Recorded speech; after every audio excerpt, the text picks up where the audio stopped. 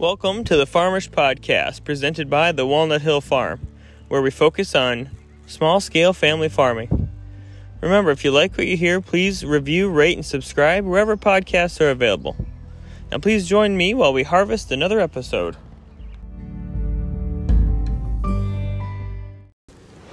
Sitting out on the patio, I figured I'd record for a little bit. I'm grilling out some pork chops that we raised here on the farm for the family tonight on the smoker. Things are going pretty good out here, and I hope you guys are enjoying the podcast. I know it's kind of been all over the place, a little weird. We really haven't found what we're trying to do yet.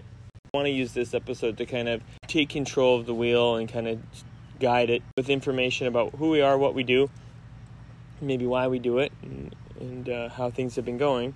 In future episodes, we're going to talk a little bit about like how we do specific things like raising meat birds or the layers or the pigs, the cows, those things. Just we've been on this farm. We have 12 acres here, and we've been on this farm now for 4 years. This month will be 4 years. And we have grown a lot in that time. Not only has our family grown with our daughter, but we also have expanded in a multitude of ways, primarily through animal stock, livestock. So to that end, we'll just start off with what we have. Right now, we have the 25 layers. The vast majority of them are Highline Brown, I believe. We got them out of Cashin Farms in Wisconsin, certified organic, at about, if I'm not mistaken, 18 weeks. That was last year, so they're over a year old now. We've lost several of them to Fox, those types of things, so the numbers have declined a little bit. And then we also hatched our own layers, some black copper marins and some whiting true blues. From a local farm here, we picked up, I can't remember how many we got. Gosh, it was last year. And all I can say about that is I don't intend to ever do that again. Pretty much hard stop. Unless my daughter wants to do it when she gets a little bit older. But right now, it's not something that I find any value in.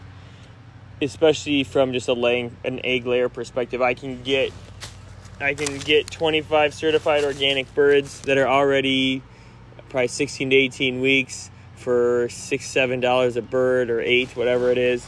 And they're going to start laying probably within about a 2-week acclimation period, maybe 4 weeks, depending. And I'm off to the races with that. I'm able to turn money into those eggs and feed my family with them. But we'll talk more about that stuff too. So the hatching process. Doing meat birds as well. Last year we did 40 meat birds for the first time. We did 40. We really enjoyed that. We sold them so quickly. And the butchering process was a family affair. It went really well. We put them in chicken tractors and moved them around the field. We're doing that again this year. I'd like to do it 3 times at least. I'm getting another 40 birds here in a couple of weeks near the end of June. And they'll sit in brooders for about 3 weeks, and they'll hit the tractors because the current birds that are in there will be butchered at about that time frame. We also have 2 hogs right now, 2 female pigs from the local university. They're not certified organic. Unfortunately, I get them when they're about 12 to 14 weeks old as well, I believe. Could be a little younger, actually, 8 weeks maybe. I can't remember. And so I can't make sure that those are organic, unfortunately. But they do only, when they get to me, that's all they eat is certified organic food, and then our table scraps, which we try and eat as much organic as we can as well. And we butchered 2 this spring, like February, I think middle of February, early Feb. We butchered 2, and that's what those pork chops are that I'm making tonight. And we had bacon, sausage, all kinds of great meat products. We sold a ton of that product, and from what I can see, everybody loves it. I love it. It's fantastic. And I plan on doing those pretty much all year round. There's no reason not to. I have a nice pig barn for them. I've got plenty of area for them to be in. The feed is easy to source, and I just need to book my butcher dates out ahead of time, and I'm good to go. And as long as I can do that, I'm good. So as soon as these 2 go into butcher, I'm going to secure my next 2, call the butcher, secure my butcher date, and just keep rolling through. We'll talk more about that process as well in another podcast. And then I also do Scottish Highland cows. Now, we originally got those for beef. Again, this will be on another podcast way more in detail, but we really don't know where we're going with that. The one thing that I do know that I want to do with them is rotate them responsibly through my pastures and making sure that they have adequate feed, that they are nurturing the soil instead of just drawing off of it, helping it grow, keeping things down, and I'm kind of planting on top of that, reseeding a little bit, and that'll be another podcast as well. I'm really trying to fill your ears with some good stuff coming up on how we do things on a small family farm without a lot of knowledge, without really having a lot of background and guidance in these types of endeavors.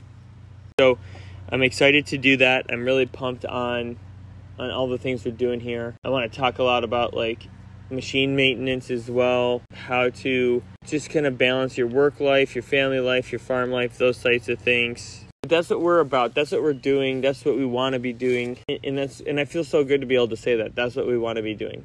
We're doing what we want to be doing. We are slowly but surely giving back to this land, or taking from it what we can to feed our family and feed our friends and stuff like that. And because on the previous podcast, you probably heard me talk about a hyper-local market, those types of things. And I'm not very good at gardening. I overwater, I underwater, I put them in the wrong spot, I plant it at the wrong time, I pick them at the wrong time, I plant them too deep, not deep, and all kinds of stuff. I'm not good at that. And I'm sure I could be with tons of practice, but it's just not something I have the patience for. I do really enjoy brushing cows, checking chickens, watering hogs, those types of things. I get a lot of thinking done during those times. Get a good relationship built with those animals. So a lot of that stuff is just how I kind of connect with farm and with them and myself. So what I wanted to present, especially in this particular one, is what we're trying to do and who we are. And what we're trying to do out here is live off the land, provide for our family, and learn valuable skills. Teach our rate, review, subscribe. If you want to give us some feedback or have any inquiries or anything like that, you can reach us at the Farmish Podcast at gmail.com.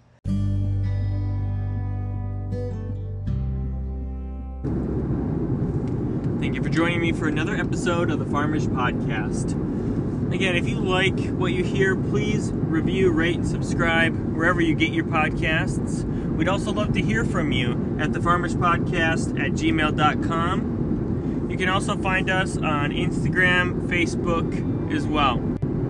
If you'd like to watch some of the videos referenced in the podcasts or learn more about the Walnut Hill Farm, you can find us on YouTube and Instagram at the Walnut Hill Farm on all social media platforms as well. Thanks again. Thank you for sharing this harvest with me.